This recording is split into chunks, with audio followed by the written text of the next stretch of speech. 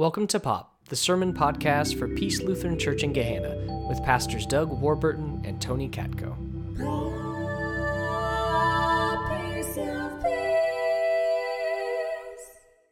This is the prophet candle. Prophet candle is points us toward hope. And today we learn about two women that kind of pointed us toward hope. We're doing a sermon series through Advent called Arrive. And there's lots of stories in the Advent season about people arriving and getting, and of course we point to the arrival of the Messiah. And so this morning's reading is from the Gospel of Luke. In those days, Mary set out and went with haste to a Judean town in the hill country, where she entered the house of Zechariah and greeted Elizabeth. When Elizabeth heard Mary's greeting, the child leaped in her womb, and Elizabeth was filled with the Holy Spirit and exclaimed with a loud cry, "Blessed are you among women, and blessed is the fruit of your womb. And why has this happened to me, that the mother of my Lord comes to me? For as soon as I heard the sound of your greeting, the child in my womb leaped for joy. And blessed is she who believed that there would be a fulfillment of what was spoken to her by the Lord." So, as I was reading this week, I was struck by the words, and they're not words that we use very often, but the words with haste. With haste. When's the last time you did something with haste? I imagine it's excitement, it's you're craving to meet someone or do something, and so you do it with haste. So I want to ask you this question, and I'll close with the same question. Who is it in your life that you've run to with haste? Maybe something's happened in your life. You got a new position or a birth in your family or some exciting news. And who did you go and seek out with haste? As I was thinking about this for myself, I was thinking it was about 5 years ago when I was asked to step up as lead pastor. And I was super excited, and I was like, yes. And then all of a sudden I had this thought, crap. And so I decided, you know what I need to do? I need to seek out someone who can walk with me through some of this transition. And so I got on an airplane, and I went and I visited this guy. Some of you know him.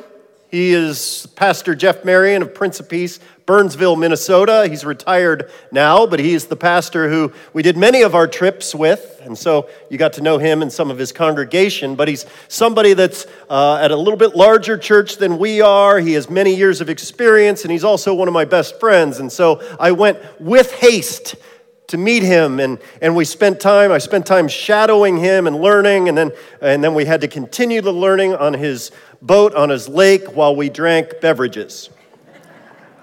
It's very important work, but I went with haste to learn from him and come back with the sense of, I'm not alone. I'm not alone. There's somebody who can walk this journey with me. Now, it was easy for me to go and visit Jeff because all I had to do was get on an airplane, he picked me up in his car, and then we went to his home. Mary goes with haste, finding out that she is pregnant with the Messiah as a virgin. She makes this determination to go visit Elizabeth. Now, we skip over the magnitude of this journey. It's easy to just read the words and say, oh, like Elizabeth was in the next town, or it was almost like they messaged each other on Facebook and got together some easy way. But this is a 100-mile journey from Nazareth to Judea. 100 miles on terrain like this.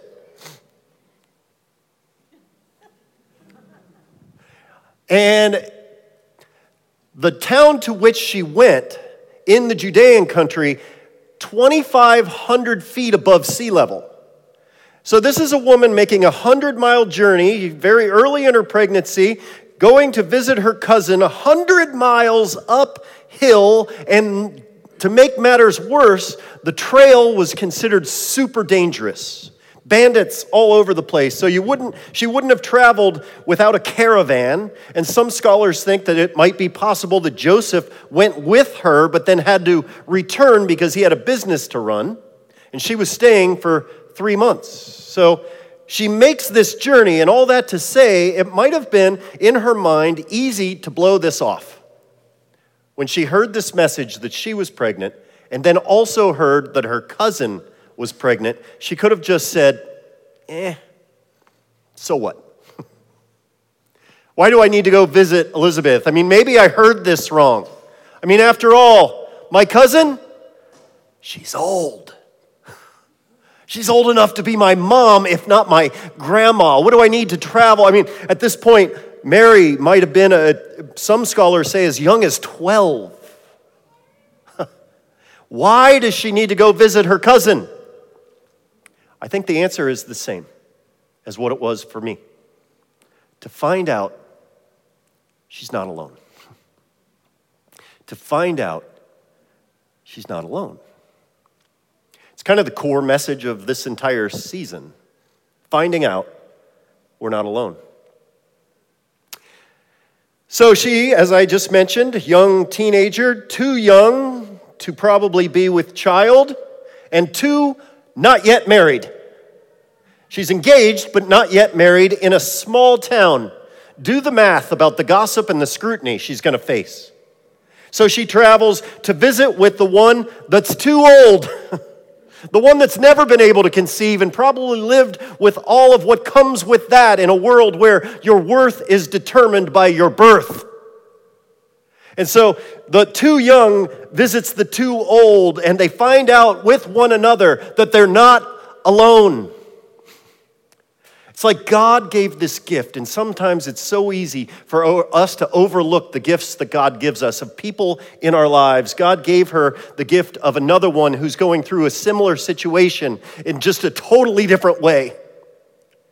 So God gives this gift of these two to come together and to be with one another in their own unique situations and yet in their commonness as well. It kind of reminds me of Rudolph and the dentist. Remember when the dentist says, "Hey, why don't we be independent together on the island of misfits?" So picture that scene, though. I love the drama that comes with the scene when Mary finally, after this long 100-mile journey, who knows how long it would have taken her, she finally arrives carrying the Messiah and greets Elizabeth, who's carrying the messenger. And the messenger does the hokey pokey and turns himself around and jumps with joy.